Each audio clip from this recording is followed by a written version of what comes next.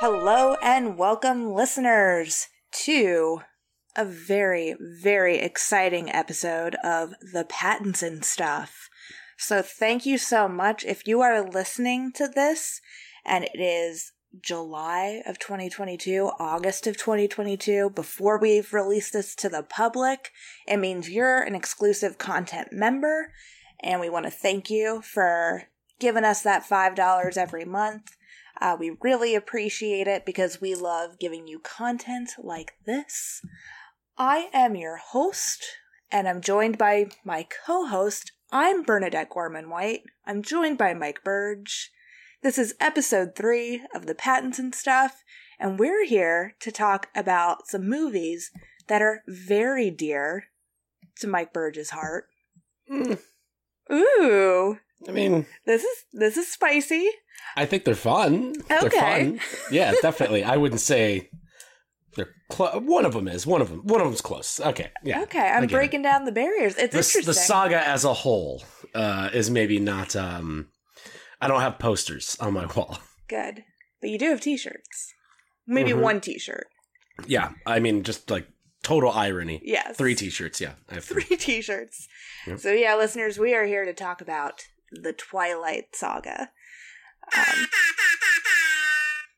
I got it set right here. Very nice. I love it. So yeah, we're talking about that weird chunk in Robert Pattinson's life where he was like pretty much just churning out Twilight movies for the most part. I mean, he did some other movies while he was filming the Twilight series, and we'll cover those films in the next installment of the Pattinson Stuff. But we decided it seemed silly to break up the Twilight movies and have you listening to us talk about like random movies plus a little bit of Twilight, and then the next episode more random movies and a little bit more Twilight. So we just decided to condense it down to its truest, purest form and talk about all the Twilight movies on this episode alone. So yeah, when Burge told me that he had been watching these, listeners, he watched these I think a couple years ago? Like 2 years ago? Yeah. Pre-pandemic, right? No, I think it was in the middle of the pandemic. Okay. It was like when we were doing the first year of the drive-in, Yes. so it was like summer of 2020. Yes. So yeah, I got the vibe that maybe you really like this movie. So it'll be interesting having this discussion because I kind of came into this thinking like, I think Burge is going to be championing these movies, and I'm going to be like, no, never, no. These movies are absolute garbage. But there's, they are what they are, and especially in the last one, there's just like no fucks given at all. Like they're like, we are doing what we're doing, and if you're not into it, you can fuck off. Yeah, because everybody else is here to party, and like that Breaking Dawn Part 2 is just one of the wildest movies I've ever seen. And it's like they all have. It's just an interesting series, mainly because it's director driven. Like each movie, with the exception of Part 1 and Part 2 at the end, is directed by a different person who is wildly different than the last. Like, yes. Chris Weitz is the guy who wrote and directed American Pie, and he's making New Moon. I don't know. Weird. They just did it. Bill Condon was a weirdo who had like been shunned from Hollywood after like being stupid with Dreamgirls or something, and he just hadn't made a movie in like 7 years, and they were like, you want to make Breaking Dawn Part 1 and 2? And he's like, sure. I'll take it. The guy that made Hard Candy makes Eclipse. Catherine Hardwicke did the first one. It's weird. It's like a murderer's row of like very interesting directors, and they're all making these weird little vampire movies. Yeah. Obviously, Twilight came at a time, both the films and the books, obviously, at a time where everyone was kind of clamoring for the next Harry Potter series. And so the Harry Potter films famously have a lot of different directors involved with them as well. Yep. But there still seems to be like a little bit of like connective tissue, kind of like holding those films together as a series.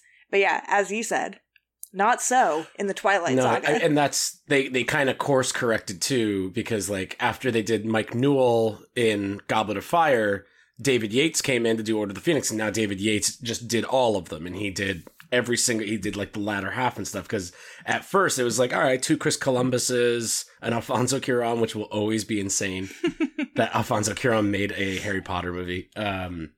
they like kind of course correct, and they're like, maybe we just need to have more of an in-house, someone with their hands on the wheel.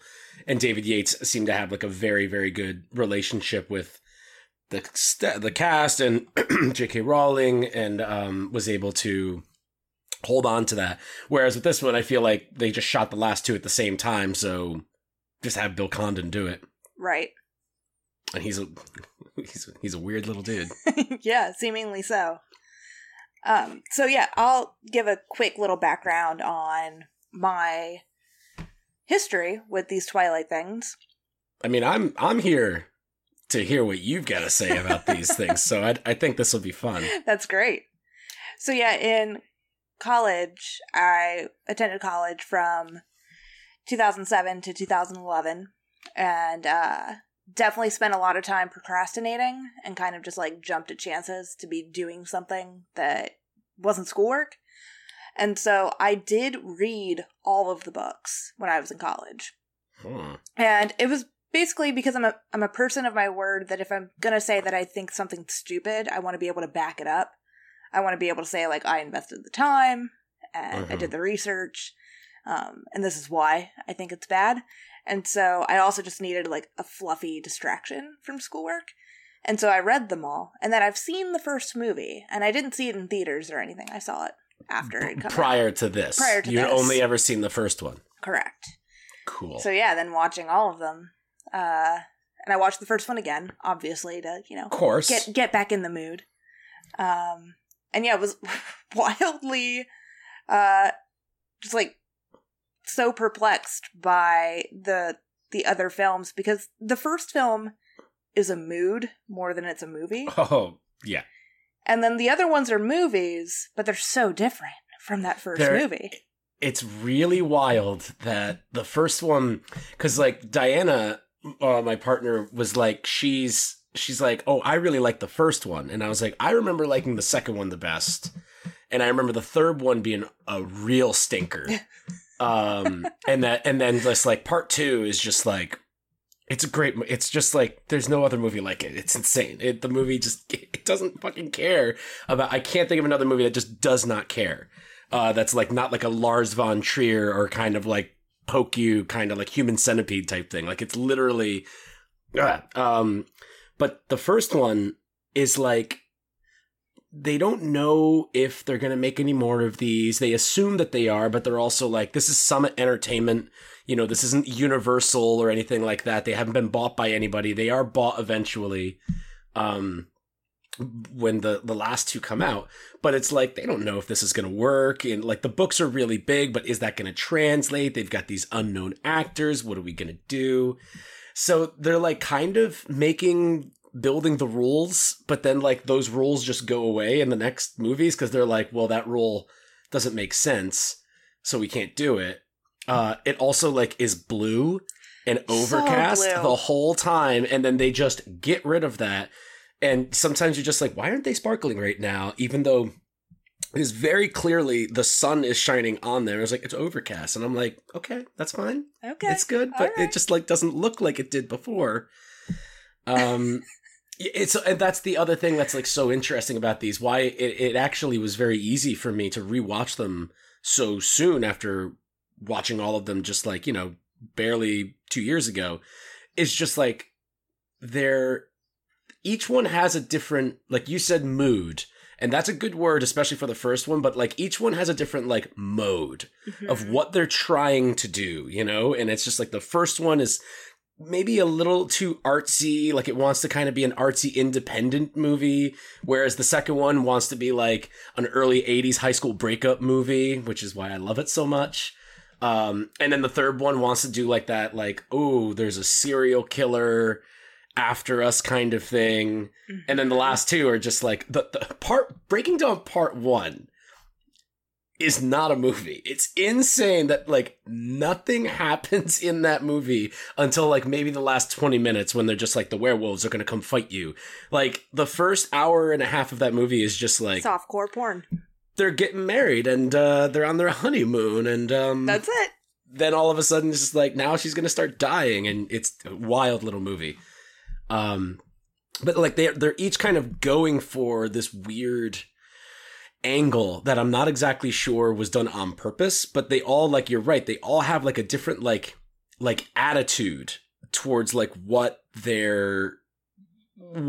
Twilight is supposed to be. And I think that is mainly because of, you have Melissa Rosenberg, who's writing all of the scripts, and then you just have these very different directors who are kind of coming at it from different backgrounds, like coming at it from like teen comedy backgrounds or independent features or horror movies or musicals, you know, which is Bill Condon's like main background was like musicals and stuff and Gods and Monsters.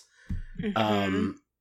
So I think you just get those really weird things because I don't think at any point anybody actually cared about the continuity of everything. They were just like, well, as long as we have our Pats and K-Stew, we'll be fine. Yeah. And Jacob, you gotta have Tay-Lot too. Yeah, for sure. Yeah, I think it's funny that you definitely notice it in part 1 of Breaking Dawn, just like it not being a movie. And I think that just goes back to Stephenie Meyer just not being a very good author, because really the bulk of the books are very similar to what you described. There's not a lot happening in any of these books until the last, like however many pages. I can't remember how long these books are. But yeah, there's usually nothing too crazy going on until the very, very end, until like the start of the third act. But the start of the third act isn't built out of the first 2 acts. It's just like, oh, now we're getting to like the plot of the movie. The other movies are very, very much like, oh, these characters are just talking and they're angsty and there's like romance building, but like the actual crux of the action doesn't take place until like the end. And it's usually just like, oh yeah, Victoria's still alive. Oh yeah, Victoria's still alive. Oh, she's back in town. Here comes Victoria. And it's always just like not a steady build-up to when that happens. And it's usually Kristen Stewart as Bella Swan being like, oh, you mean Victoria? Like just like and she grabs her hair. She's like scrunching her at the top of her hair. Yeah. I don't know what you mean. I also love, too, that each movie, kind of like in the same way that all the Star Wars movies have someone saying a line like, I got a bad feeling about this. Mm-hmm. Each Twilight movie has a moment where Robert Pattinson's Edward explains to Bella, like, something that they just didn't tell her yet. And it's like in the second one, it's just like, well, I didn't tell you about the Volturi and stuff, and it's these things. And you're like, okay. And then that comes back later with the Volturi, which are great. They're great. Cool guys. They're want great. To hang out. Dark Jamie Bell is there, who's also very popular right now because he played Vecna. Dark Jamie Bell. I love that. What's his name? It's like Jamie Dwyer Poopy, whatever. Yeah, I always want to... There's a guy, a Canadian, who's involved with like the Drag Race series, and his name is Jeffrey Boyer Chapman. Uh-oh. And I know that's not this kid. But they have very similar names. Yeah. And then in the third one, he's just like, yeah, there's been this serial killer running around. We've been keeping an eye on him. We have like all these things that we do. And then like the fourth one is the funniest one because like Robert Pattinson's like, you don't understand, Bella. There was like a time where I rebelled and I like killed bad people and stuff. And it doesn't go anywhere. It doesn't do anything. It doesn't explain anything. It doesn't do anything at all. And it never comes back. And I'm like, what the hell was that? Why did they do that? And then obviously the last one is just like one of my favorite fucking things is when they're like, we're going to go get like the Irish vampires and they're all top of the morning to you and they wear fingerless gloves, and the Italian vampires just like Montebello. Oh yeah. It's like, it's borderline racist. Oh, absolutely. Like, there's something there where you're just like, well, the fact that they're just at least getting all of these people, like Rami Malek is there, and they've got like tribes coming from Africa. Like, okay, like at least there's a sweetness to the inclusivity of it all, but you're also like, what's this for? Why are you doing this? Yeah, and that's just like one of the many things about BDP2 that I can't get over. Like, I completely forgot that they do that, where it's just like, oh, that's right. They spend like half an hour of this movie just going around. They're just like, you know, these are the Spanish ones, and they're all just doing stuff that you're just like, what are you guys fucking doing? Why are you doing this? I know. Stephenie Meyer, I'm not speaking fact. This is just like an assumption. She seems like that type of woman who like traveled abroad in college and was like, I'm worldly. I can write about things. And like, I've been to Italy once. I think I understand. And she just like writes with Lee like, Pace showing up as like a Southern. That's the craziest thing. I liked him like a lot. Oh, he's great. He's fantastic. He's Lee Pace. It's Garrett, great. I think his name was in the movie. Yeah, and then the other character that Lee Pace probably should have played shows up, who's just like, he looks like a beef jerky version of like Garrett Hedlund or like the Tron kid. You know, like he just looks like he's just kind of like messed up a little bit. Yeah. But he's doing like the whole like he's from London, so he's like oi, and you know he's got fingerless gloves as well and big jackets and stuff, and he's like oi. And you're like, all right. And then he doesn't do anything. He doesn't do anything. I mean, that doesn't even get to the... We'll get to the craziest thing that Breaking Dawn Part 2 does later. But what else do you want to talk about with these movies? Well, I will say, did you end up seeing Crimes of the Future? Not yet. Okay, so K-Stu is definitely being K-Stu in Crimes of the Future. And it was the first time since the Twilight movies where I'm like, got a little Bella Swan in this acting style. Mm-hmm. Just that like really hesitant way of speaking and a lot of sighing and a lot of like, people just don't talk to each other like this, how they talk to each other in the Twilight movies. It's just, oh yeah, people don't talk like that. Mm-hmm. But it's funny to me because as, you know, I was unfamiliar with Robert Pattinson's early work prior to these movies, I think it's great that he got this role. But I bet like the directors or, you know, the casting people looked at him and he was a rising star. So of course, why not cast him? And I'm sure his agent probably like was really pushing for him to get cast. But it's funny because like if you look at his older movies, you're like, oh yeah, that guy acts a little weird. That guy like acts a little non-human, especially in that like How to Be or yeah, that one, but also the Bad Mother's Handbook. That's the one I'm thinking of exclusively. And it's just like Bad Mother's Handbook. Hold on, sorry. Yeah. I got a Bad Mother's Handbook mention. He just acts so weird. And so it's like, okay, cool choice choosing this actor who acts a little strange, a little otherworldly. In these Twilight movies, he's acting like the most normal we've seen him act so far. Yeah. Yeah, which is like crazy to me that they cast him as, and he's like a vampire, a literal fantasy creature. And I'm like, he's acting more human than most of the people in this movie. Yeah. Well, he definitely stops like acting in like the last two. Like it's just Robert Pattinson showing up and just doing his thing. Like he's just kind of gotten rid of all like the tics and everything. But watching these things and hearing you talk about right there,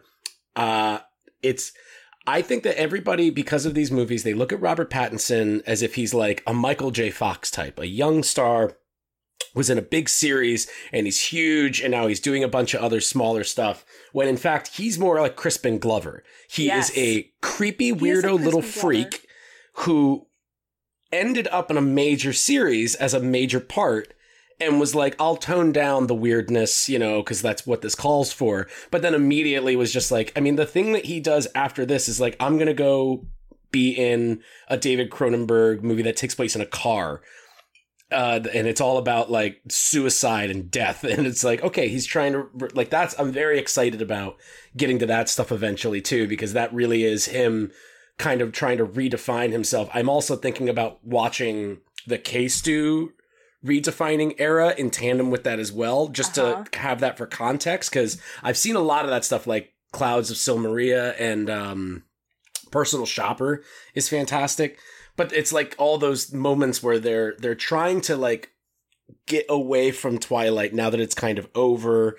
There's the whole weird thing of like them not being together anymore, but they were pretending to be together until the movies were done, and they've like talked openly about that, and it's super weird, but it's kind of cool that they're still close. even though like there was obviously some weird shit went down there, I don't think either of them blames each other in a way that like, cause like they still talk and they do interviews and stuff like that. Yeah, she says but it's just, she genuinely loved him. Yeah. For sure. Yeah. But they just like, it like they had it and it burned out and that was it. And like then it was she never, was macking on that Snow White and the Huntsman director. Wow. That's the wildest shit. Well, apparently she and our Pats were still together. Who knows? Who knows? None of my business. Right. Don't care. They can do whatever the fuck they want. Right. But I am like, it does like warm my little heart, to know that like there's no ill will, you know, because that's what's always so nice is knowing like how close of friends like Mark Hamill, Harrison Ford, and Carrie Fisher were. Like that's like, it's really cool that like, you know, this like firecracker of a human being, like one of the sassiest, most like charming, but like grouchy men ever. And then one of like the sweetest little like up and comers, like they were able to just make it work as a trio. Yeah. Like not just on set, but in person. Like I like that. So I kind of like that. I like that they're friends. Taylor Lautner, which we haven't really talked too much about him. Who I love Jacob in these movies. I think all of those are choices, and it's great when he takes his shirt off. He's just almost like good for him. Too cute for me. He's like so his cute. face is so cute that he just looks like a little boy to me. So it's hard for me. It's the opposite of Edward. Yeah. It's the, you know, he's more like your kind of wiry, emo, Oasis kind of like thing. Oasis. Or what are the Oasis brothers called? I was thinking about that earlier. Like, I don't understand why everybody's like so crazy about Oasis. I don't. Are you talking about the Gallaghers? Yeah, everyone's like, Liam Gallagher this and Blood Gallagher that. And I'm just Noel like, Gallagher. Wait, what the fuck? What? How are we? Why is it just the Wonderwall song? Is like that why we're just like all up in arms about these guys? Like, why do we care what they're doing now? They're like, Liam Gallagher says that he thought that Aesop Rocky was called WhatsApp Ricky or something. And I'm like, what the fuck? Who cares? Is going on? And they show a picture of Liam Gallagher. It's good, right? Yeah. It is, I mean, it's good. It got me thinking. But yeah, it's like that's Robert Pattinson is like that lane. So then you get like your kind of literal like puppy dog, kind of like cutesy, 17 years old. Taylor Lautner definitely looks like he takes care of his skin earlier on in the movies, whereas it becomes apparent that Kristen Stewart and Robert Pattinson have become rich by Eclipse. Aww. Because they look so good in Eclipse compared to earlier. Like, they always look good, but it's like all of a sudden, like, Robert Pattinson looks extremely healthy. Mm-hmm. It looks like he moisturizes and has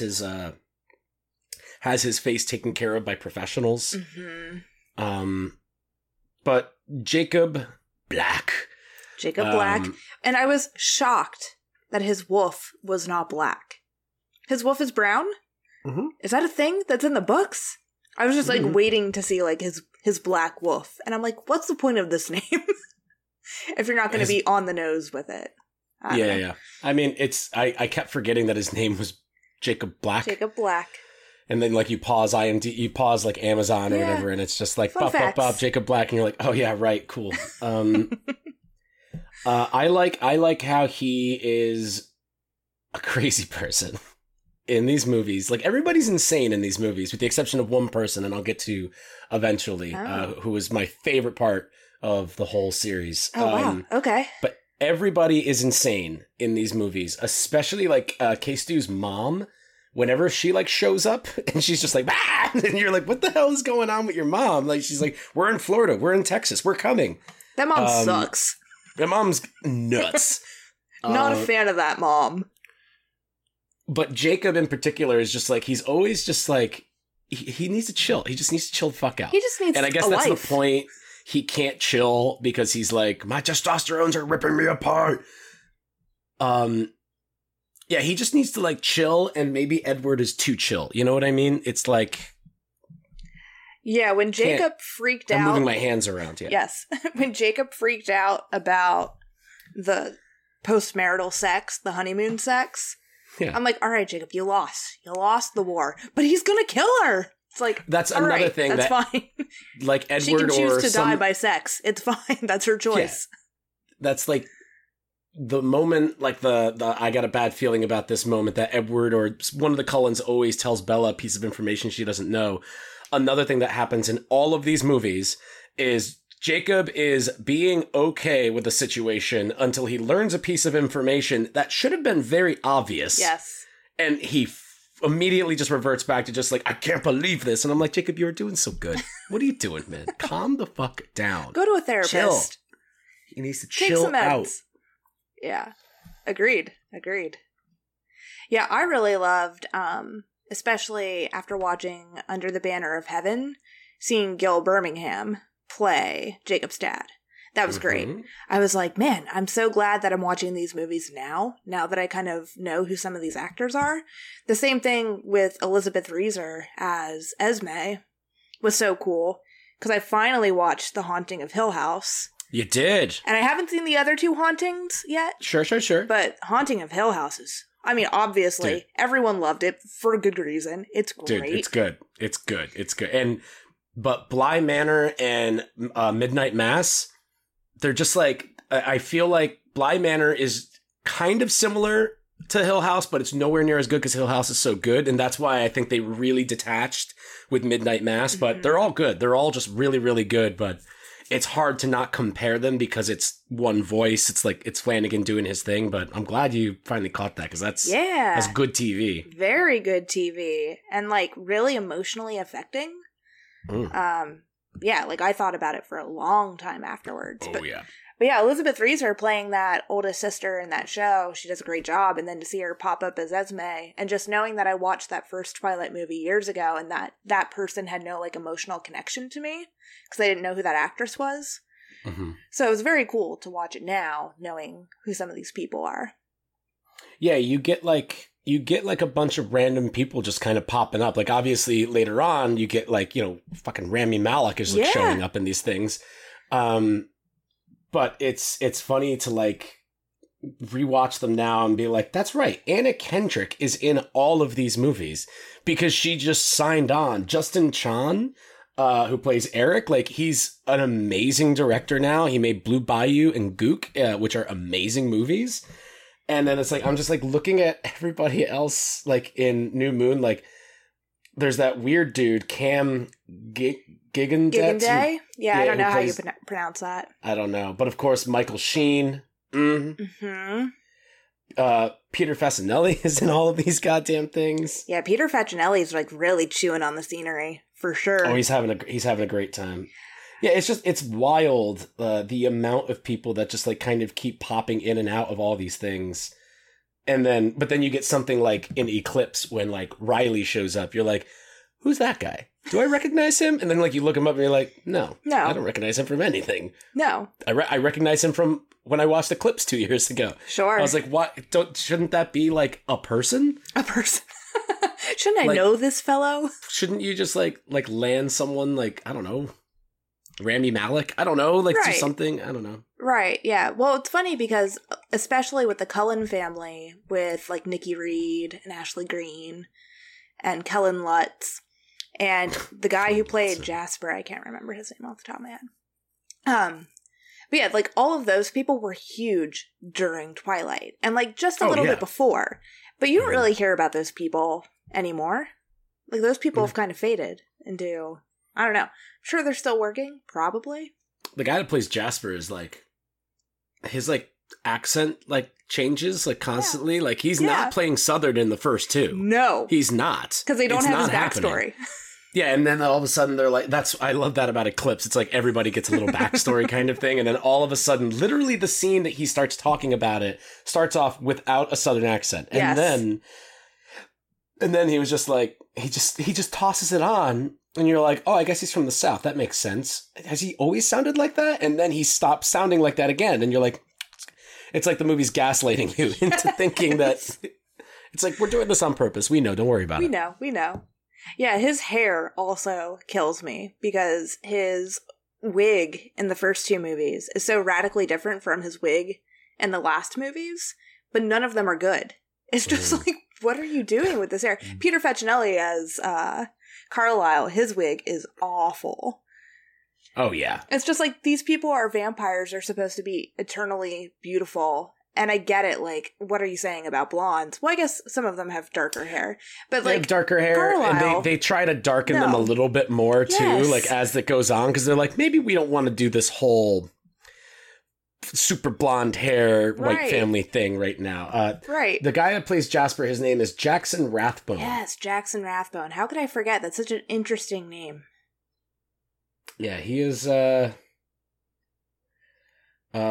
a good actor. But you know who is a good actor? Oh, I'm excited. Billy Burke.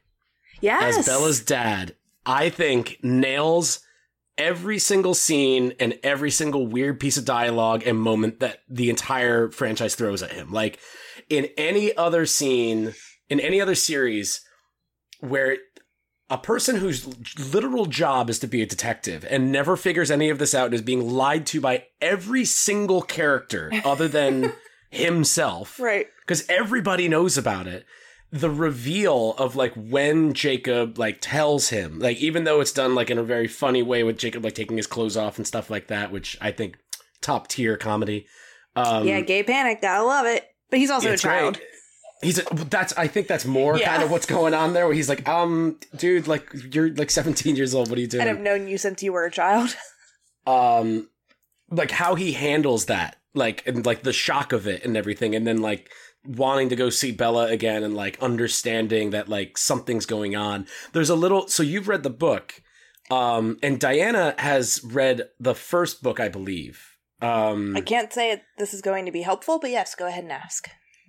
It's something that I noticed in, I think it was New Moon or Eclipse, is that he's sleeping on the couch in every scene because the house is only one bedroom and he gave it to Bella.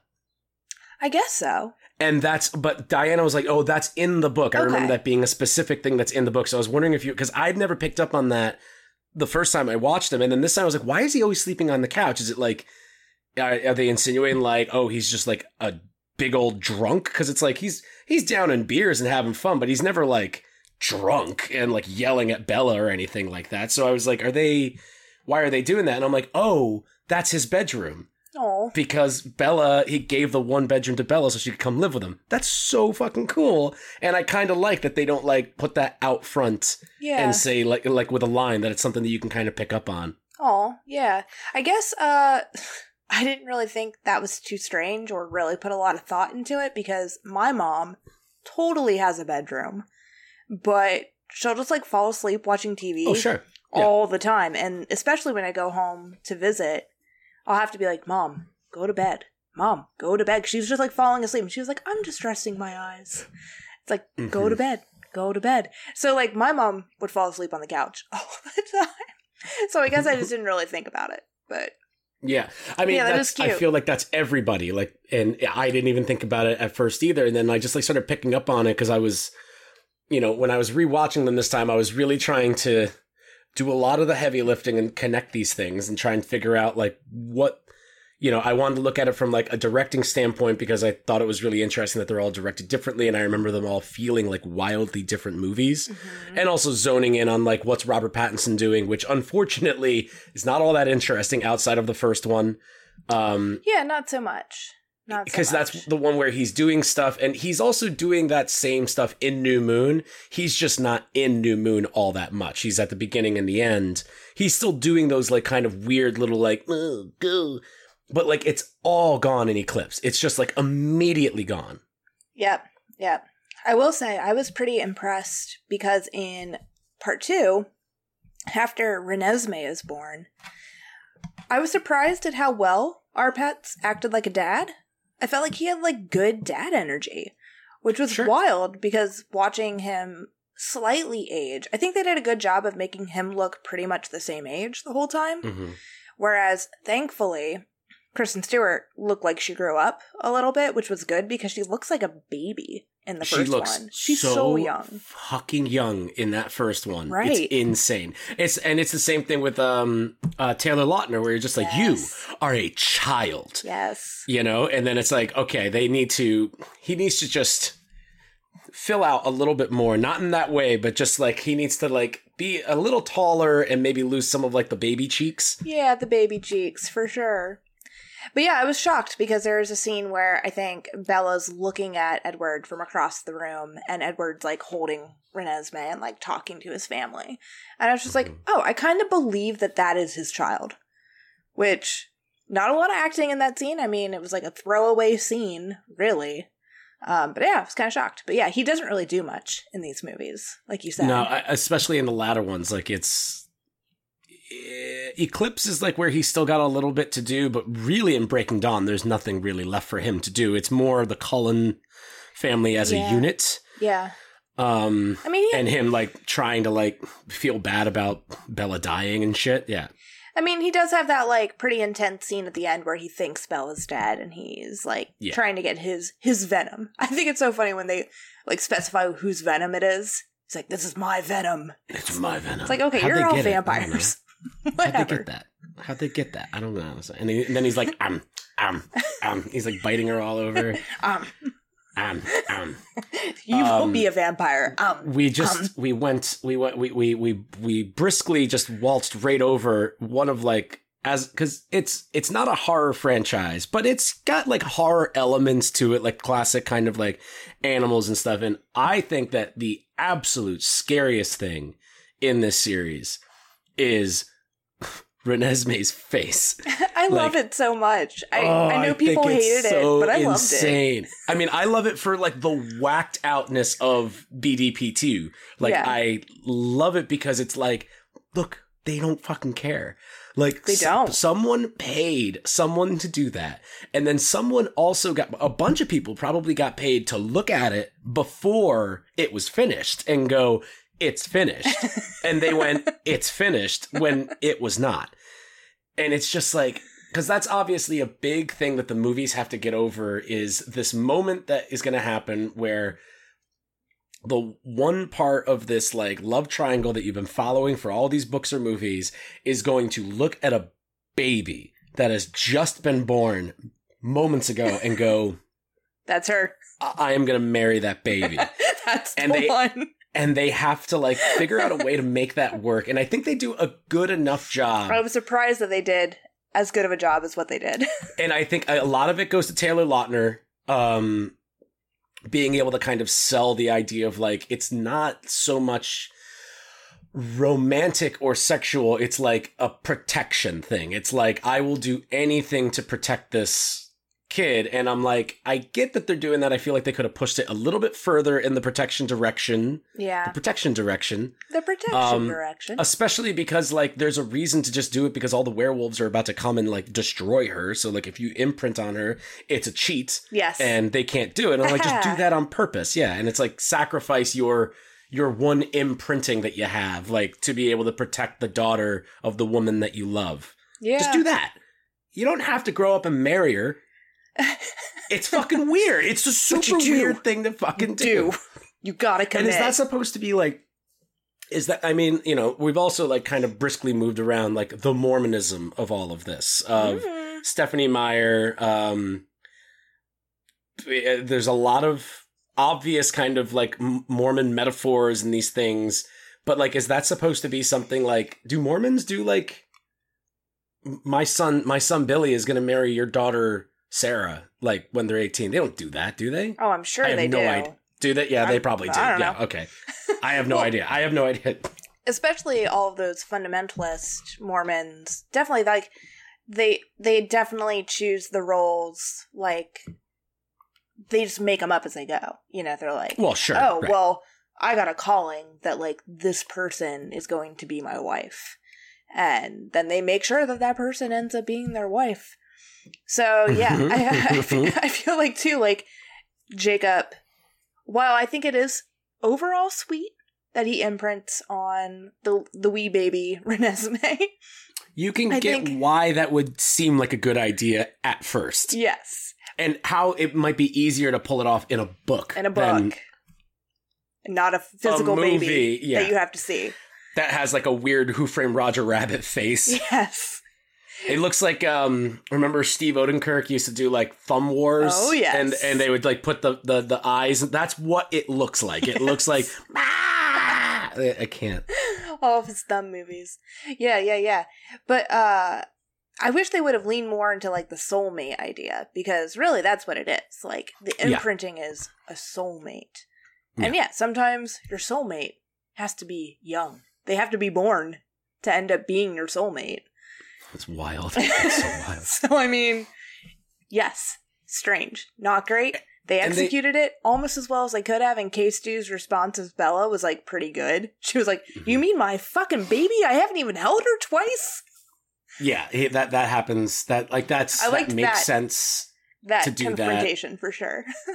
I also like the tenacity of BDP2 to linger on using the CGI face. Like, they very quickly could have just gotten the actress and like now it looks like that. Right. But there's like 3 or 4 scenes that happen in between, like when she's no longer like a baby and she's a toddler now, to when she is like no CGI on her face. Like there's a couple scenes in there where it's like, she does not have to be this young here. You can just put her in there, and it's like like when she's in the car and she's like, are they going to like me? I'm like, it's like they're rubbing our noses in. They're like, yeah, you like this creepy looking little fucking shit, don't you? And I'm like, yes, daddy, I do. But like, I don't understand why you're still doing it. And you're like, that has to be the last one, right? And then she's in bed and you're like, they're still fucking doing it. Just like, let it be a person. I don't know. It was like really that fucking movie. I think it's a little bit even more messed up later on when Alice brings her like ace in the hole vampires that she found. Oh yeah. And she's like, how fast did you age? And he's like, I aged in 7 years. It's like, oh, this is your hall pass that now Jacob only has to wait 7 years and Renesmee will be fully grown. And 7 years old. Yep. You crazy people. Yep. But again, it's like, I think that Stephenie Meyer, is it Stephenie Meyer or Myers? Meyer. Meyer. Singular. Okay. Yeah. Mike Meyer. Yeah.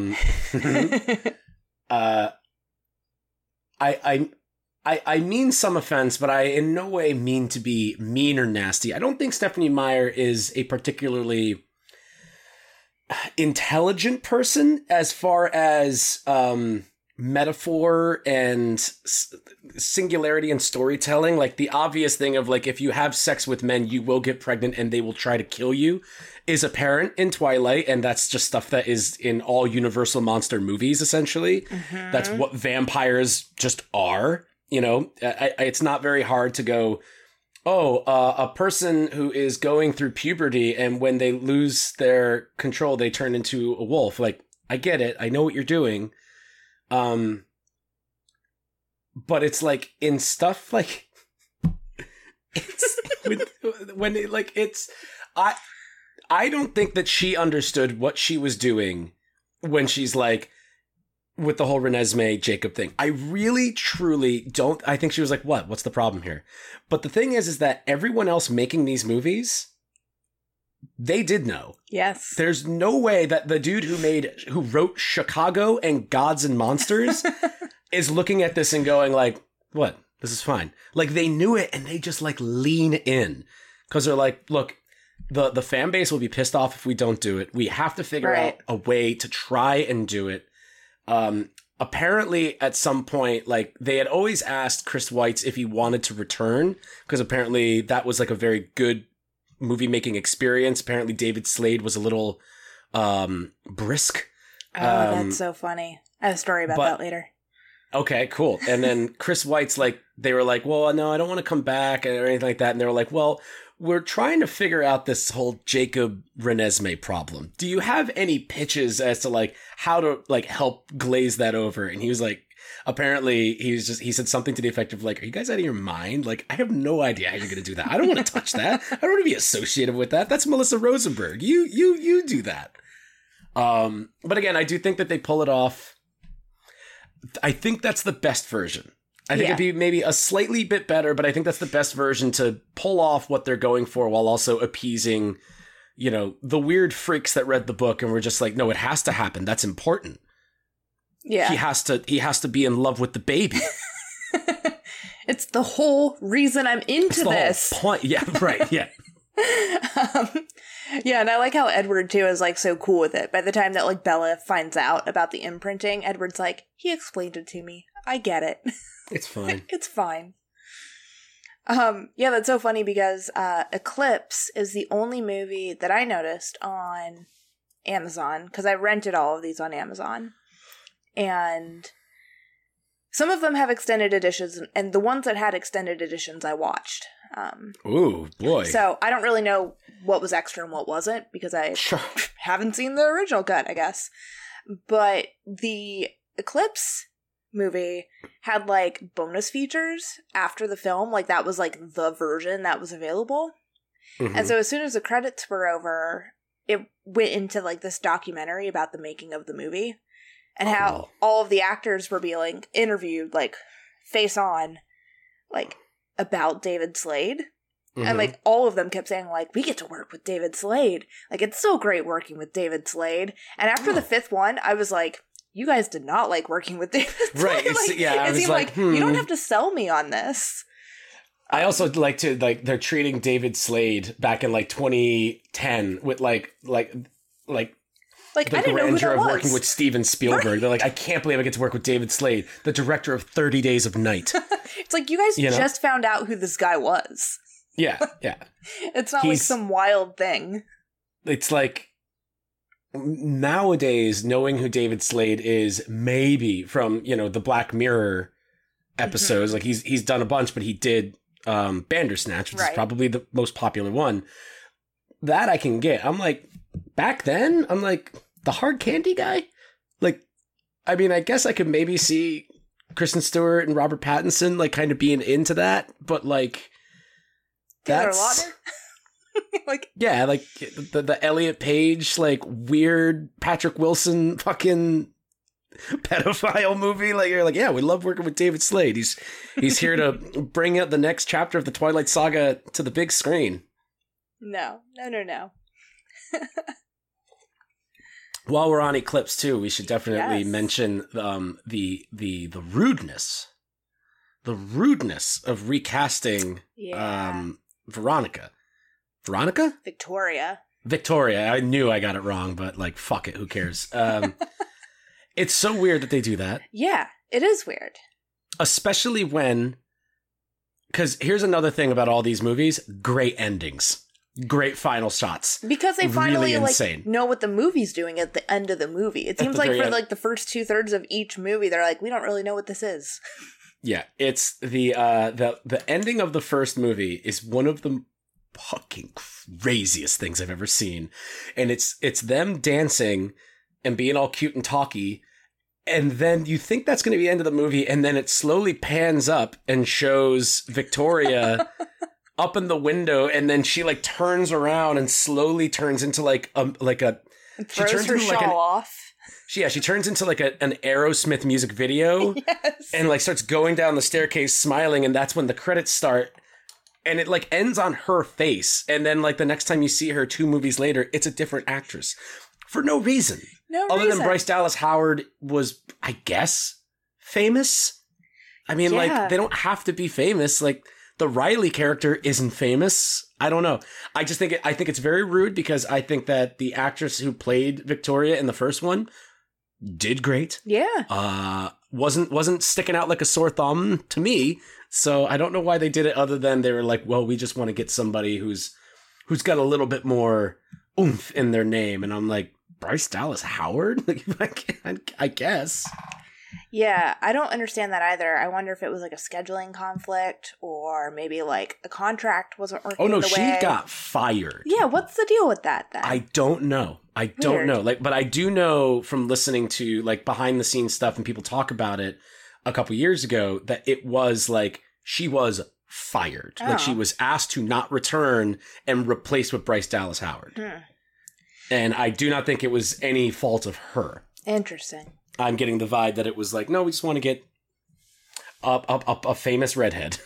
Yeah, which is crazy because in the first film, Twilight, her hair looks great, and maybe it was a wig, probably was a wig, but it looked great. Long wigs. Mm-hmm. I mean, it makes sense for films to just have wigs and not hair. But Bryce Dallas Howard, as a redhead, I'm sure she was also wearing a wig, and her hair looked terrible. It looked so dumb in Eclipse. Oh, yeah. It's like, hair doesn't look like that, even if you're a vampire. Because I've learned the rules of these movies, and vampire hair doesn't look like that. Eclipse is definitely great, too, because it's like, you know that there was a lot of reshoots, because these things just have reshoots. They're just going to have them, and you can tell when Kristen Stewart is, like, wearing a wig, because it's like, what are you doing? That's not what her hair looked like a moment ago. And again, it's just like, they're just like, we don't fucking care. No one's watching this for the hair. Nobody, yeah, like fucking Chelsea and Marie don't give a shit that, that like, oh, it's not real hair. Like, they're just here to swoon, you know? Yeah, the hair and the contacts. Jacob takes his shirt off and everybody claps. Yes. It's good. It's good. I would be remiss if we didn't at least speak on New Moon, which I genuinely do think is a pretty good movie. I think it has the best opener, hands down. Oh, probably the best. Hands down, got the best opener, and it's got the best. I think it's got the best ending too, where he asked her to marry him. Like that's the whole. It's the movie that is. It's written by Melissa Rosenberg, but Chris Weitz directed it and definitely tweaked some things here and there. And he is a very good writer. He wrote About a Boy and directed that as well. Yeah. He's very good. He's got a lot of heart. And I think that he's able to like kind of work in little tiny changes that kind of make it feel like a more isolated movie, which is what it needs to be because it's hard to make something that has an impact in like its runtime if you know like there's three other of these things, you know? Mm-hmm. But I really do like the idea of like how it's kind of broken down into three different movies. And it really is only a Twilight movie in the sense of what these things become at the end with the Valturi and stuff. And by that point, that's so B-movie energy and Michael Sheen is showing up and just having a great time. Mm-hmm. I like it a lot. But I love the whole idea of it being like this is a young girl going through like her first big breakup. And then like, you know, her best friend who's been like kind of like quote unquote friend zoned and you have all of those different angles happening. And the thing that I think that's really special about it is that Jacob is allowed to like develop as a character throughout the whole movie. And they spend a lot of time developing his character and developing the relationship between the two of them, which I think they lose in Eclipse because it becomes very apparent. Like she's going to end up with Edward. It's not a big deal. But in New Moon, you really do get like she could be happy with Jacob. And like that's the overall crux of what you think these movies are. But they really just do drop it by the end of Eclipse. And even in Eclipse, it's kind of like, well, it's already done. Like it's not, nothing's going to change this, you know, like, and you get that whole scene where Jacob like steals a kiss from Bella and she punches him in the face, which is pretty cool. Mm-hmm. She sprains her hand. I think she breaks it. She breaks it. But, I like the kind of like weird, like One Crazy Summer or Better Off Dead kind of like melancholy depression vibe that I get from it, where they're also trying to treat it a little lightly. They don't go full dramatic stuff. I love the cut of like, you know, the camera going around her and the seasons passing and it's just Billy Burke doing like in October he's trick-or-treaters, in November he's like raking leaves. You know, he's just doing the stuff that seasons do. Right. And then it like completely like it hard cuts from like her narration saying something like, you know, it's just like, and it was like a pain I couldn't bear or whatever like that. And then it's her like screaming in bed and, you know, like kind of, it's that overacting kind of stuff. But like if you've been in a really bad breakup, especially when you were that young, because we have to remember that Bella's supposed to be like 16 years old in that movie. Yeah, I think she's 17. Yeah. You take it really intensely and you overreact. You know, it's the end of the world to you. And I think that they do a really good job in presenting that while also not mocking her for it. I think they keep it at the forefront in the movie that especially between Jacob and Bella, like these are children, and they are dealing with things that like every young adult is going to deal with at one point or another. There's just also vampires and werewolves. Yeah. You know, and that's the thing that I really dug about the movie is like if they took away the vampire and werewolf stuff, you'd obviously have to change things up, but it's a good breakup movie. It's a good, like, there's character definition, there's arcs, there's development, and then there's like closure. And that's something that all the other movies don't have, you know? None of the movies have like this kind of finality or end point or theme that they're trying to discuss. And yeah, I kind of liked it too, because as much of like Stephenie Meyer thinks that she's writing a character saying she's like clumsy and so out of this world, like she can't identify and she can't like assimilate into like normal teenage life. She doesn't really build out the character of Bella in any like convincible way to make her seem like a real human. And the whole clumsy thing is so silly, but like the whole time it's like Edward telling her like, Bella, you could get hurt. And Jacob telling her like, Bella, you could get hurt. But meanwhile, it's after this breakup, and I like that it gets that dark, where Bella becomes like that adventure seeker and action seeker, where she's like, all right, I guess the closer I get to death, maybe I'll see Edward. And I think that's cool, because it's finally like, oh no, Bella's gonna hurt herself because she's so depressed. Yes. And yeah, I think that's a very compelling story to watch. It's sad and heartbreaking, but at least Bella seemed like a real person in that movie. Because the rest of the time, you're like, okay, I get it. Jacob's pining after her and Edward's pining after her. But why? Like, who is she? Like, what about her is there to love? Because she's such a hollow character. Yeah. Like, Kristen Stewart brings as much as she can to the character, but that's just how Bella's written in the books. There's not too. a whole like, lot. Yeah, I don't blame. It's the same. I don't blame Robert Pattinson for kind of checking out halfway through the series. Like, I don't blame him at all. I think what he's doing when he seems interested in the earlier ones is interesting and fun, but I can totally see him getting so fucking bored with this shit. He has to act like he's in love with a person that barely exists. And I mean, Stephenie Meyer wrote the book that way because she wanted women who were reading the book to feel like they were Bella. So she couldn't really like define who Bella was, because then women wouldn't be like, oh, I can identify with this person. So she has like barely any character traits, except like all of like the common things, I guess, that women are told about themselves. I don't know. It's like she's such a hollow character that you as the reader put yourself in Bella's shoes and you're like, oh, I am Bella, because she's so bland. Like anyone can be Bella. So I feel so bad for Kristen Stewart having to play that on screen. And it's wild that Rosenberg did the screenplay for every single film. And she just stuck to the material. Like, she really did. She didn't try to, beef it up at all. I guarantee Stephenie Meyer was like, you don't change too much. I have to approve any changes and stuff like that. Because, again, she wanted her weird little freaky Mormon shit to be in there. It's just like, stop. Like, it's funny because, like, it's kind of like the, you're watching the movie, and it seems like the movies try to distance themselves from those themes as much as possible, but like you just can't in certain spots. Like the whole point of multiple conversations of them like not being able to sleep together until they're married or being turned or anything, like that is the whole thing. That is what they're doing. It is Jonas Brothers, baby. It is like, that's what's going on. I wish that they had promise rings. Oh, promise rings? Is that what they call them? Promise rings? For sure. Commitment pendants? Promise rings. Yeah. Promise rings, commitment pendants. Commitment pendants. Yeah, it's really good.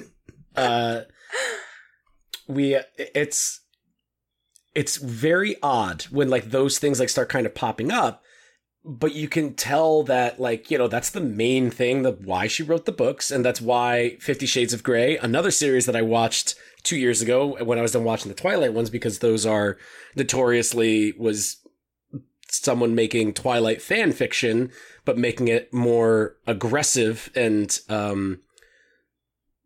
pornographic, I guess would be it's I guess more adult. I don't know. More adults. They just tried to make it more sexual. They tried to bring the sexuality up, and that's pretty much all they were. And then they just changed the names, and boom, you're good to go. Which is very funny to imagine, like Edward Cullen as like this businessman. It's just like, oh, Bella. But it would go along with his character, where he's like, I need to reveal something to you. Right. I'm into this. You know, I've never told you about it before. This is the skin of a killer, Bella. Those movies are also great. Highly recommend. Suffer from a lot of the same issues that these ones do, but also have like Jamie Dornan is so goddamn good in it, and Dakota Johnson is just like, I almost said Dakota Fanning, and I was like, that is not who is in that movie. Dakota Johnson is just like out of control in those movies too, but is like kind of doing the same thing that you're talking about here with Kristen Stewart's Bella, where it's just like kind of just like an empty vessel for you to project your shit onto. And that was one of like, you know, the more quote unquote interesting things about watching the Twilight series and the 50 Shades series like back to back, was kind of seeing like, oh, these are like the same character. Like they're from like the same fan fiction, but like they have that same thing again that you were talking about, where it's just like she's an empty vessel that you're just kind of imprinting yourself upon, where you can be like, I want to fall in love with a vampire, or like, I want to be chained up by a very, very rich man.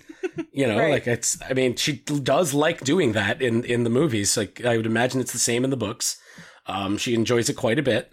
And he enjoys it as well too, which seems to be more important to the books, but that's fine. Yeah, it's just an interesting thing where it's like you have to make your character so vapid and removed of any personality in order to be able to sell it. And in a book, you can kind of get away with that. Like it's the same thing with like the mystery of a character and not really knowing too much about them and talking about them. Like The Great Gatsby does that for a while before you actually meet Gatsby. There's that whole chapter of everybody just talking about him. And then when he arrives, you already know in your head like what he's supposed to look like and stuff without even the descriptors. Like you can do that in books, but in movies, like you need to have like a centered personality, a character. You have to have a character, and otherwise you have to rely on like internal monologue, which most of the movies do. Like they use like narration and stuff. New Moon is the one that I think uses it the least. At least I was noticing like, oh, it's only used like, instead of the movie opening with it opens with that amazing dream sequence with the grandma, which is awesome. Yeah, good. And it's like, you can see like all the other movies start with like her saying something like, you know, to the effect of just like, I always thought that when I died that it would be for a reason. But then I found out that the best reason would be to never die at all. Like something stupid like that. It's my least favorite thing about all of the movies. But like the narration, New Moon, the opening and the closing. Yeah, I feel like New Moon is like, you know, I don't know if that scene's in the book or if there's something like that in there, but I feel like there was like 5 or 6 lines that were at the beginning of the script that was just Bella explaining aging, making choices, growing old, and he was just like, no, we should do this. We should do this instead. That is this is a visual art form. We do not need Kristen Stewart to sit in a room in front of a microphone and explain to us what the theme of the movie is going to be. Right. This is a visual art form. We will show it right here. Right. She's afraid that she's going to grow old and die, and she'll lose Edward, and like Edward won't love her anymore. That's the whole point. That's what the movie's about, is that Edward's not going to love her anymore for some reason. Yeah. Exactly. And it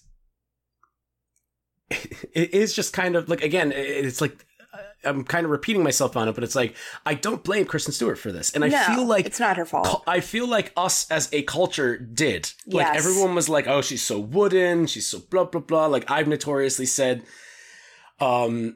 embarrassingly, that the first time I watched Twilight, the first one way back when it first came out, I had no idea what Twilight was. I didn't know what the hook of it was. I just knew there were vampires in it. And I literally thought that the point of Twilight was that it was a young girl with special needs who falls in love with a vampire. No. I know it's not good, but like that's what I thought it was. I was like, oh, she's a little awkward and like, oh, there's a go, and like she's not noticing things, and she's like eating celery really weird. And like, she's not using a ketchup bottle properly. Like, I'm noticing these things and I'm just like, oh, so she's just like a little, you know, special. Like, it's fine. That's interesting. And then like, I said that out loud while we were watching. They were like, that's not what this is. What are you talking about? She's just a fucking like 16-year-old girl. Like, that's it. She's just awkward. And I was like, oh, okay. That's fine too. But it's like for me to like make that leap onto these things, or it's just like I realize now like, oh, I was just grasping at anything other than she's awkward and in a new school, you know? I was just trying to grab like, they're not some all going to be about this, are they? There's got to be something else here to her character. Oh, there isn't? Okay. Yeah. It's one of my least favorite types of character building where they tell you that the character is intelligent rather than you seeing the character be intelligent. Mm-hmm. It's one of my least favorite things. It's one of the reasons I really dislike Gilmore Girls, because you see Rory just like spouting off all of this pop culture nonsense all the time. But meanwhile, you never see her watch television. Like, there's no way for her to get that information. So how does she have it if it's not just written dialogue for her to say?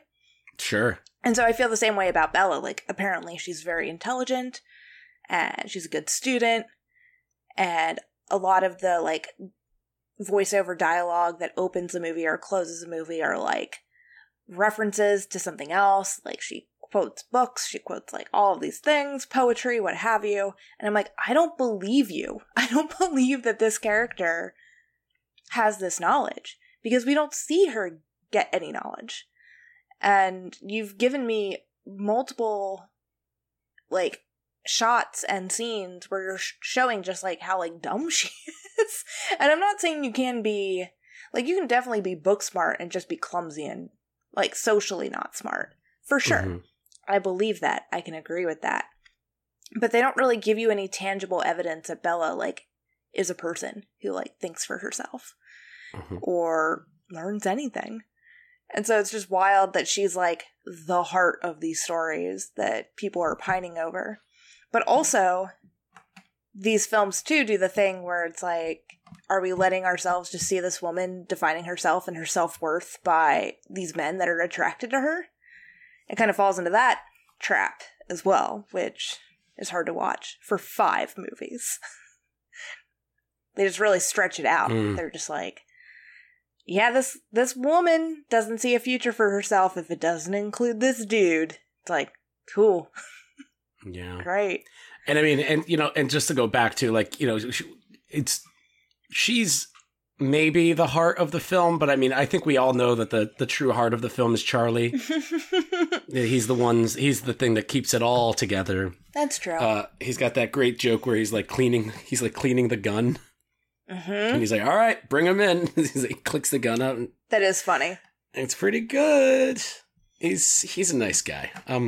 I'm happy that he seems to be doing all right by the end of these movies. Yeah. I was happy nothing happened to him. Yeah, he's doing okay.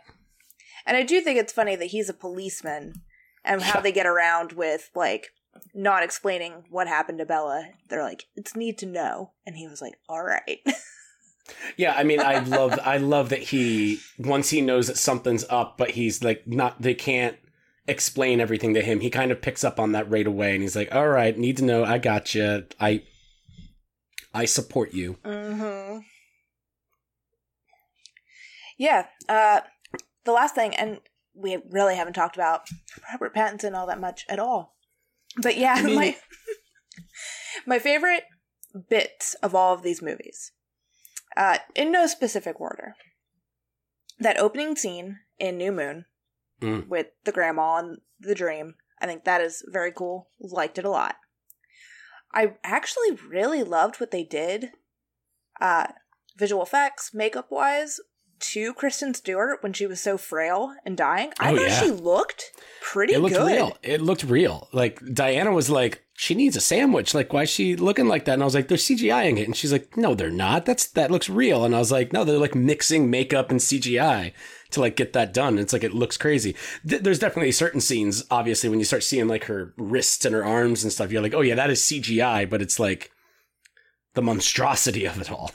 Yeah. Even when you see her on like her deathbed, essentially, I'm like, I know this is CGI, but I was impressed, actually.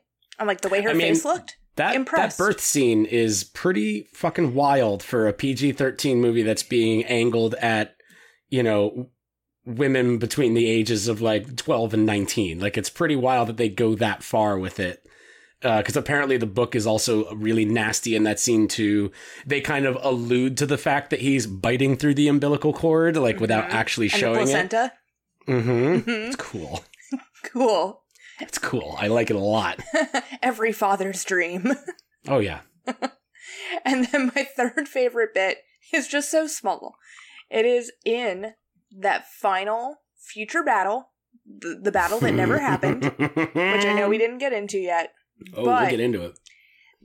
The vampire on the council that looks the oldest. I don't know if he is the oldest vampire. Mm-hmm. But I love the moment where those two brothers, I think from Greece, are running at him, and they're going to kill him. They're going to tear him apart. And he says, finally. Oh, you think that those guys are from Greece? Where are they ones from? Named Vladimir. Oh, Romania. Got it. Who are like talking like they're like, this goes, yes. They're actually Romanian. Yeah, it's those two dudes. But they're running at him, insane. And the old vampire on the council I love just wants to die. He's like, oh, finally, Jesus, like this is, I'm just so sick of this shit. That slayed me. I mean, we have to talk about, you know, I wanted to get my new moon in there a little bit, and the not being a movie of Breaking Dawn, BDP 1. Is insane how it's like not a movie and really weird. But BDP 2. Well, very quickly, BDP 1. No. Oh, no. Yeah, please. Is finally, I think Edward is an edgelord. Edgelord. So close in name. Edgelord Cullen. Yeah. Edgelord Cullen. He's just like edging Bella for movies. And then he marries her. And he was like, I don't think I still can. And she was like, fuck you, dude. I married you. Mm-hmm. You're gonna screw me. And finally, you get like that movie where... Because I think the movies are for teen girls, for sure. But sure. I think they're also for middle-aged women who have just been waiting for BDP 1 to finally happen. And I think it's hilarious. Oh, people who have grown out of, like the Harry Potter books and stuff like that. We grew up with them, like that kind of... Sure, totally. Yeah. And so I think BDP 1, even though you're right, it is a commercial for Brazil. That is what that movie is. I mean, it looks like a lot of fun when they get there. I'm like, oh, that's nice. That looks like fun. Yeah, put that up on Airbnb. I'm sure plenty of people would stay there. But yes, so BDP 2, continue. The ending of BDP 2, it is insane. Like, it's for obvious reasons, but if you start talking about it out loud, it starts to drive you crazy. So let's go for it. So we obviously are on the same page of just like the complete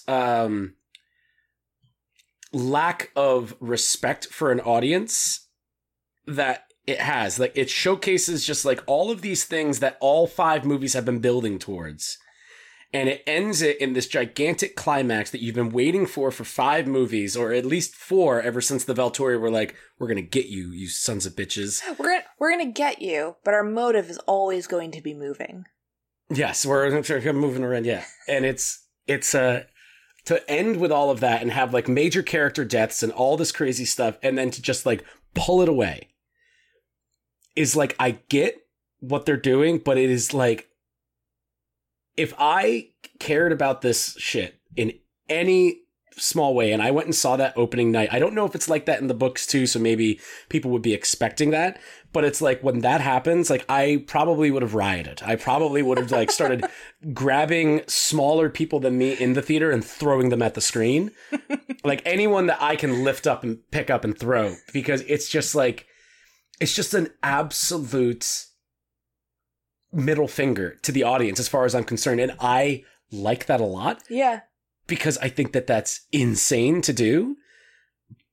And I think that they kind of did it on purpose. I don't know. I mean, it's just really crazy that they just like spend so much money and do all of that, and then there's like just zero repercussions. It's not like everybody saw it. It's not like everybody learned from it. Michael Sheen just saw it, and he goes like, ah, and he's just like, let's go somewhere else.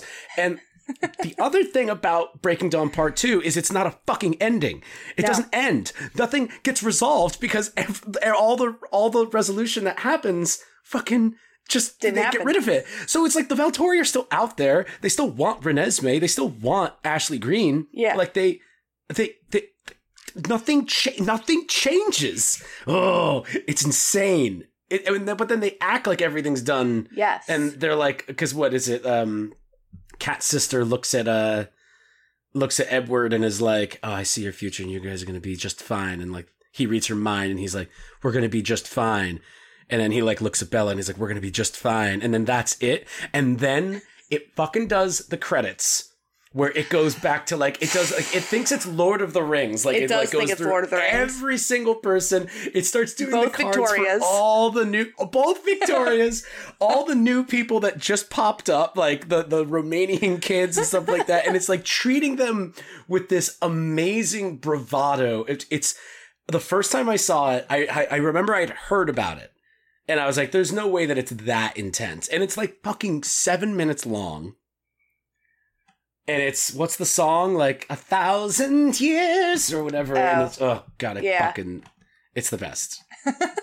It is just like the fact that that is the ending of the series and that it ends in that way, both like story wise and what happens and the lack of an ending. And then it uses that momentum to just go into the wildest credit sequence I've ever seen in my life.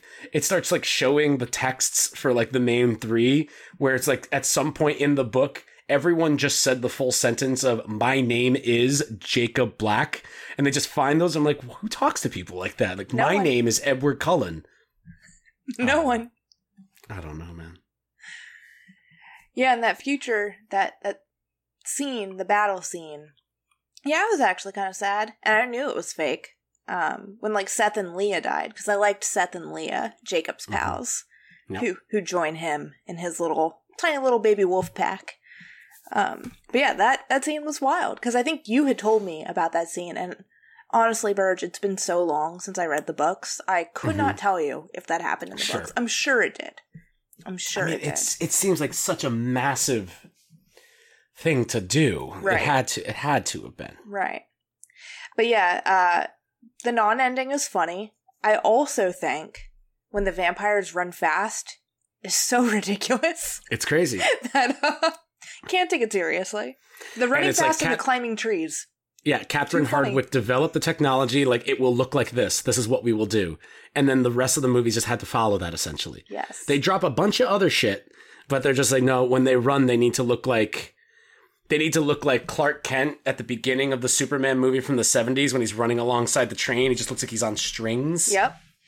Right. But yeah, you mentioned, because something we haven't talked about at all yet, and we probably should touch on it briefly, how crazy it was that they were all different directors for the most part. And then all of the composers. It was Carter Burwell on the first, and then the last two. Insane. And then Alexandra Desplat? Mm-hmm. I don't know. That T has to be silent, right? Mm-hmm. For the second one. And then Howard Shore for the third one. Howard Shore just coming on in for Eclipse, yeah. I mean, that's the other thing, too. Like, Alexandra Desplat, like, for New Moon, it's just like, it's a good score. The same with Eclipse, you're like, this is a good score. Carter Burwell did a good job, too. Oh, they're all great. They're all, like, that's the thing that's really wild, is like, wow, they, like, really went for it with the composers, and they're just like... Because, like, Howard Shore is a guy who will give you something that you'll never forget, but he's also, like, a gun for hire for, like, Warner Brothers. Like, he'll do whatever. He's like, yeah, sure, I'll go for that. You got it. Boom.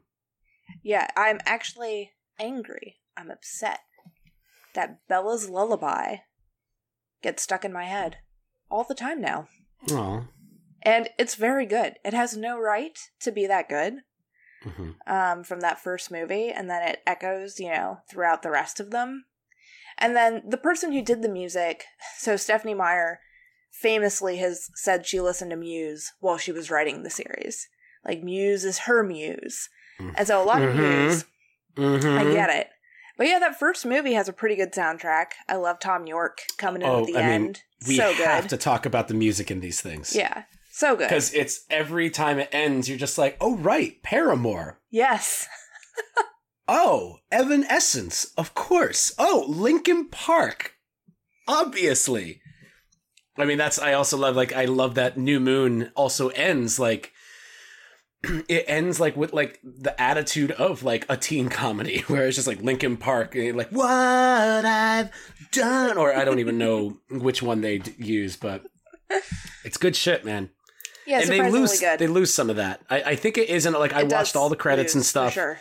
but they, I guess, like, as the movies start being released later, where maybe I wasn't as tuned into the radio hits of the sad boys and girls of the time, I'm kind of like, what's this fucking song? I want this. And then they're like, oh, they wrote it for the movie. I'm like, that's not cool. Don't do that. Don't do that. Yeah. I agree with you. It's funny because, like, the more vampires you see, the more the music loses its edge. It becomes, like, sappier and sappier as the films go on, for sure. But that first Twilight, Catherine Hardwicke, music supervisor for that, nailed it. Very good. It just adds to, like, the whole mood piece of the whole thing, which is pretty good. But yeah, that Bella's Lullaby. Don't like it and also like it a lot. Don't like that I think about it. The song at the end of Breaking Dawn is 1,000 Years by Christina Perri. Yeah. It's a good one. It's a good one. Yeah, it is crazy that Carter Burwell did three of the movies. Yeah. 3 of them. But then it's just weird that it's like, oh, he came back for the last one's cool. They're like, yeah, but who'd they get to, like, fill the shoes while he was gone? They were like, oh, I don't know, just like 2 of, like, the best successful, talented composers out there. Ah, New Moon must have been a wild little fucking movie to make, dude. Yeah. They're just like, it's this vampire werewolf thing. You've maybe heard of it. The first movie did really well, made a lot of money, so we're going back, you know. And we didn't even touch on, like, the fact that, you know, Taylor Lautner was hired because he was, like, a short little boy, with, like, the full intentionality of, like, in the second one he was going to be recast because he was going to look so aggressively different. Like, the whole thing is that he's supposed to grow like a foot and just, like, almost look like a completely different person, like puberty, like does, like, almost kind of like a She's All That kind of situation. But Taylor Lautner just, like, campaigned really hard to, like, stay there and keep doing it, and just, like, worked out and got in, like, that amazing shape for, like, how young he was, and was just like, can I please be Jacob? And they're like, yeah, sure. That's kind of cute. It is kind of cute. Like, he wanted to be in it really bad. Oh, you know, and that's the same thing too, where it's like Taylor Lautner now is notoriously, like, he doesn't really act or anything anymore. He, his last movie, I believe, with the exception of a couple, like, little comedy appearances with Adam Sandler and stuff in, like, those movies, like The Ridiculous Six and stuff, like, his last, like, movie was Abduction, you know, where, like, they were trying to make him, like, an action star. But one of the weird things about Taylor Lautner is he's not an action star. Because anytime Jacob Black does any action at all, he's a cartoon dog. He's a wolf. So it's like, you're like, oh, right, so, like, Taylor Lautner can, like, slide down things and, like, he just rides motorcycles. That's, like, the most action thing he does. And very briefly riding some motorcycles. It's just really funny that, like, they were like, you know, they were like, Kristen Stewart will be, like, our next, like, leading woman of tomorrow. And Robert Pattinson is just such an edgy, you know, kind of like almost like a Christian Slater, kind of like dirty, don't take him home to mom, like, kind of guy. And then Taylor Lautner, they were like, that's the guy that you can take home to mom. He's going to be, like, an awesome, like, summer blockbuster action star. And it's just, like, based off of what? Like, what are you, like, I'm not trying to be mean to Tay, because he's cool and I like him and I would love to be friends. But now he's just, like, he's on Instagram. He wears hats. He wears baseball caps. I think he is engaged to or already married to, like, an Instagram influencer. He married her, and her name is also Taylor. I fucking love it. I love it. The Taylor Taylors. Lautner dated Taylor Swift for a little while. She's got a couple songs that are apparently about him, which is one of the things I love about Taylor Swift songs. You're like, wait, which one is this about? Like, I was on the Jake Gyllenhaal All Too Well train like forever ago. I was like, ooh, that's about Jake Gyllenhaal. That's about Jake Gyllenhaal. That's a good one. That's so funny that was like a shock to people. It was like, where were you? Came back. It's like, but also to like his response to it and just being like, you know, I hope she's doing good. You know, and you know what I just watched with Jake Gyllenhaal in it, and he's not that great in it, surprisingly. What? Ambulance. Oh, I haven't seen Ambulance. Ambulance. Yeah, I haven't seen that yet. It's okay. Michael Bay is just it's like Michael Bay trying to make a Michael Bay movie. So it's a little intense. But yeah, that's Jake a little too Gyllenhaal is like, he's really good at what he's doing scene to scene, but he's playing 3 completely different characters. Bummer. And it looks like they're just being cut together randomly, where it's like he's a sweetheart, he's a mean, nasty guy. And I don't think it's intentional. I think it's just like they were doing different takes, different stuff, and then they all just got kind of put in, and it's kind of like, it feels like when you try to build like a Lego set, but you're also using not just Legos, but like those weird fake Legos. They kind of fit together, but the color's off a little bit, and you can notice like it was. They're a little taller, a little shorter. Yeah, yeah, not good. Weird. Fun movie though. That's a bummer. Was that movie last year or this year? This year. This year. Got it. It's long. It was a long movie. Outstays its welcome. 2.5 hours long. Yeah. Yeah. You're watching it and you're like, how is this movie 2.5 hours long? Like, how long are they going to be in the ambulance? They're in the ambulance the whole fucking time. They're just in the ambulance. And I'm like, all right. Kind of doesn't make any sense. Interesting. It loses the... No, please. Oh, go ahead. It loses the thread of like, the hook is that it all takes place in an ambulance. Within like half an hour. And it's like, it doesn't matter anymore. It's not like Speed where it's like, oh, they keep bumping into obstacles and it's like, oh, we need to figure out a way to be able to keep going, blah, blah, blah. Oh, it's rush hour. Like all of that just goes away. And then it's just about them getting away and they're in like a high speed chase, but there's no like obstacles anymore. It's not, they're just like, there's never a mention of like, are we going to run out of gas? They just kind of get rid of it. But it's also like the movie doesn't need that because it's just Michael Bay like cranked up to 11. He references Michael Bay movies in it like 3 or 4 times, which is pretty cool. I love that. And like at one point, one character says like, "Let's get out of the car like bad boys," and it literally just does like that under sweeping slow motion, like them closing the door, and I'm just like, oh, I love that. Michael Bay, you hate Bad Boys. You're not allowed to do that. You're not allowed to do that. He's like, yes, I am. I'm allowed. We just watched The Gray Man the other night. And? Fun. Okay. Right. Ryan Gosling, I'll watch him all day. He's just so charming. He's so charming and so funny. And of course, Chris Evans with that mustache. I mean, that mustache is that's the biggest part for me going into all of that. Yes. Yeah. Mm-hmm. Yeah. A lot of good parts in that movie that like I was picking up on. And I was just like, oh, this is fun. Again, like kind of self-referential and, you know, kind of like doing weird things. You're like, they shouldn't be able to do this in a movie, but it was fun. Yeah. But yeah, what I really love Kristen Stewart in recent history, I'm a sucker for the Charlie's Angels movies. I really loved the Drew Barrymore, Cameron Diaz, Lucy Liu. Talk about Charlie's a movie Angels. That does not exist. I love those movies. That is, I totally fucking forgot that goddamn movie came out. Not the first two. Yes, the Kristen Stewart new one. Like, I'm like, that doesn't exist. That wasn't a real thing. It's not as good as those other two, like, reboots that came out, you know, like 20 years ago, but still fun, and Kristen Stewart was great in it.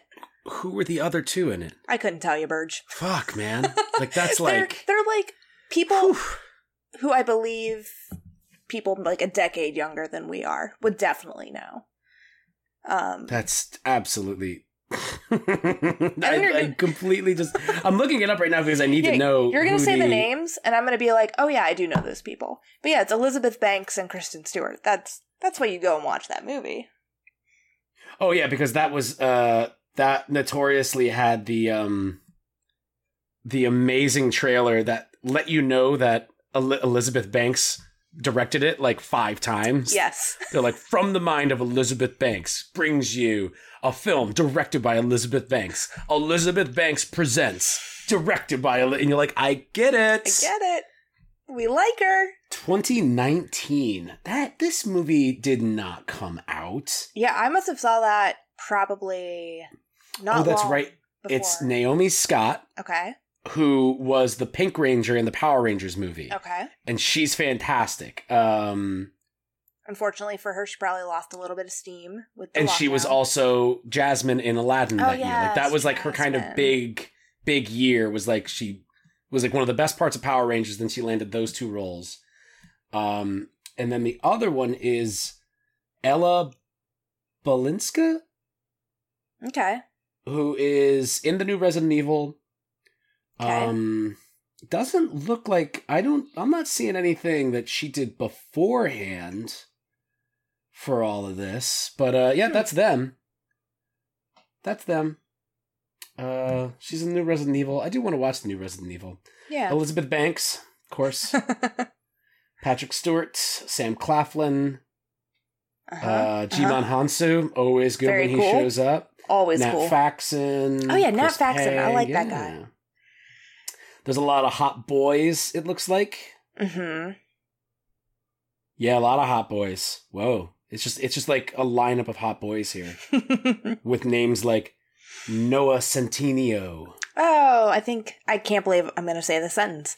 I believe he's in that, Isn't he the All the Boys I've Ever Loved To All the guy? Boys I Loved Before or whatever? Mm-hmm. Yeah. Oh, yeah, he's that guy. Oh, he just looks different in this picture. Oh, he's all grown up. 1996. That makes him 26. 26. Yeah. All right. All right. Okay. We don't have to cut what you just did. No, not at all. No. You're good. You're in the clear. May 9th, 1996. He was born 2 days and 10 years after me. Ah. He was born almost, like pretty much just over a year before Mary Colleen was born. There you go. I bring that up just because notoriously Robert Pattinson was born on May 13th, 1986, just 2 days after me. Oh, yes. You could have had it's just like a switch, yeah, Prince and the Pauper kind of situation, you know? We just pop up and could have been real different. You could have been talking to Bobby right now and I'm Batman. You were Edgelord Cullen. And I could be Edgelord Cullen. I do like that a lot. That's really good. That's very good. I'm it's happy like we came up with that. It's stuff like that that just like makes me so honored to be your friend and get to talk to you about these things. Thanks. I feel like with these movies too, it's nice. I will say it's nice to watch movies where you get to kind of watch them and not take them as seriously because they're not like high art. I think we need all types of movies. I'm not a snob. I think these movies were definitely serviceable. They were films, we watched them, and we had a lot to talk about them. So, I mean, I think it's great to kind of like relax and unwind and get to watch things like this.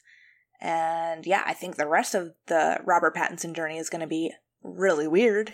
I mean, we've got some weird ones coming up in the next episode with, you know, the weird little movies that he was making in between these, ending with Cosmopolis, which is really like that's his big, like, kind of statement to, like, this is what I'm going to do now for the rest of my career is I'm going to work with the people that I want to work with, making the types of movies that I want to be in, and we'll just go from there. And, like, that doesn't change up until The Batman, which arguably is kind of him being like, can I do another series where, like, I'm, like, the kind of, like the front line actor, like, a name above the title.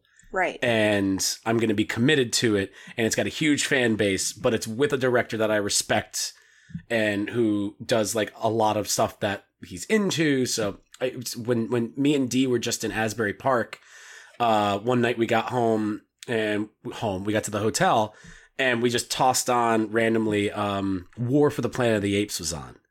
And we watched like the last 45 minutes of War for the Planet of the Apes because it just like, it grabs you. Like we were just going to stop in, change real quick and go out. And you're just like, I have to finish watching the rest of this movie. And then it hits and I'm just like, man, I forgot how great this is.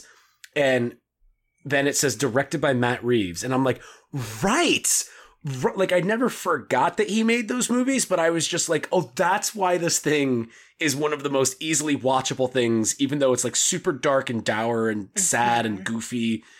like, people forget how goofy those movies are, especially the last one. I think everybody tries to, like, pretend that they're super serious and sad because there's a lot of weight to them. But, like, there's scenes with just, like little baby monkeys, like, climbing on a line to, like, get over, like, like, it doesn't take itself too seriously. It's good. No. Yeah. Yeah. But I kind of like right now, you know, obviously, like, in the next couple months, I don't think anything else with Robert Pattinson is coming out after the Batman. I think you're right. So I would imagine that by the time we get to the end of this series, it'll be ending on the Batman. Which I think is, like, fun now because, like, the next episode, we're going to go over, again, the couple weird little ones that he was making while doing Twilight, which are still a little indicative of earlier stuff. Right. But then after that, we're going to get into just, like, Crispin Glover mode, where he's just like, I will do whatever I want, and I will use my powers for good. That is still so funny to me because I never made that comparison between those two actors, and now I can't unsee it. Like, Right. That is totally correct. That is exactly the type of actor he is. It's like people forget, like, Crispin Glover is essentially the second lead of Back to the Future, even over Christopher Lloyd. Like, he's in most of that movie. He's the one with the arc. Marty McFly doesn't have an arc. Marty McFly gets back home, and it's a completely different world, but, like, he turned his, like, parents into wasps, essentially, and he's like, good for me. And that's it. Mm-hmm. Yeah, I got to see Crispin Glover back in, I think, 2012, I believe. And he showed one of his, like, really, really independent Hell yeah. films, which was great. And then he did, like, a few readings from a book that he wrote. Mm-hmm. And it was very cool. Crispin Glover is cool.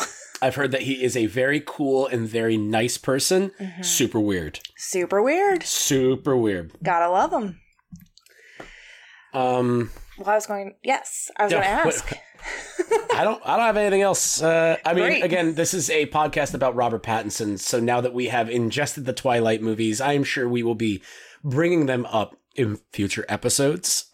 Just especially in the next one too, because it's very interesting the types of roles that he picks as he's going through the Twilight thing. You can be like, oh, he's like, you still haven't seen Remember Me, and you don't know the twist of Remember Me, of what Remember Me is. Oh, it's so amazing. I do not. Well, take us out then. What do we, what are the, I didn't even look at this too much yet. I know that, I think Water for Elephants is in there, which I'm excited about. Yeah, we'll get to return to Reese Witherspoon a little bit in that one. Yes. Yeah. So yes, listeners, the next episode, we're going to be ending on Cosmopolis. That's going to be like the main header. But the other films we're going to be discussing are The Summer House, Remember Me, Love and Distrust, Water for Elephants, Belle Ami, and then a Dior 1,000 Lives. It's like a little Dior short video that's on YouTube. There's going to be a bunch of those coming up. Yeah, there's a couple little Diors that he pops into. Yeah, he's a beautiful boy, and of course he's a model. Like, he looks good in clothes. His mother was a model, was an agent for like a modeling company, so it makes sense. Everything's making sense, coming together. Mm-hmm. Yeah, we do have like a number of those coming up. Do you know what his character's name is in Water for Elephants? Oh, geez. It's Jacob. He gets to play the other side of the coin. He's Team Jacob after all. He is Team Jacob. Aw, that's nice. Tyler Hawkins in Remember Me. I think I found all these too. As far as like the shorts and the commercials, Love and Distrust is like an anthology movie, like kind of in the same vein of like New York, I Love You, Paris, Je T'aime, stuff like that. Right. 5 or 6 different directors. I have that on DVD because it's very hard to find. Okay. So I'll lend you that so that you can be able to check that out. Great. That one's, oh my God. Is it stacked with the cast? Cast in this. Great. I love those types of movies, like Coffee and Cigarettes. Like, I love this type of stuff. There's a 2010 Sam Worthington. Okay. There's a 2010 James Franco. Well, It's sad because when you go through like a filmography and you're going into the past, James Franco tends to pop up here and there. Unfortunately. 2010 James Franco, I have a sound effect for that. Perfect. How apt. That was good. I should have used the horn a little bit more. Maybe next episode. Yeah. You got it now. It's in your back pocket. Well, great. All right. That's it. That's Twilight. So, listeners, thank you so much for listening to all of this. This was a long one, but a fun one. We were both looking forward to this for a long time, and we finally got it out. And the scheduling was tough. Busy people. Oh boy. But it's what the fans want. It's true. It's true. So thank you so much for listening. Obviously, if you are an exclusive content member, we appreciate it very much. You do know that StoryScreenBeacon.com is the host of many other articles, reviews, and podcasts. If you're able, if you have some free time, whichever podcasting app you listen to these podcasts on, if you could rate, review, or subscribe if you haven't fully subscribed. That's great. We appreciate all the feedback we get. Our favorite thing is to interact with people. I think that Instagram is probably the home where we interact the most frequently. So if you ever want to interact with us, you can go to Instagram and search at story_screen_beacon and look us up there. But thank you so much for listening to this podcast. As always, we love chatting to you, with you, at you. And Mike Burge, thank you so much. This was a lot of fun. I mean, again, like, they're not great movies, but they're a lot of fun to just like kind of toss on. And again, like you were saying, it's not my vibe. It's not my type of movie. I can totally see why someone would dig this shit though. Like, I watch movies like this all the time. It's just, if it wasn't for the fact that Robert Pattinson was in it, I doubt that. And we did the show, I doubt that you probably ever would have ended up watching these goddamn things. Probably not. Right? I mean, you've had a long time to do it and you only watched one. And you have read all the books, so like you're kind of like mainly who they were going for. So I'm glad that the show and myself were able to finally complete you. Yes. Well, I'm into vampire stuff. I was big into vampire stuff.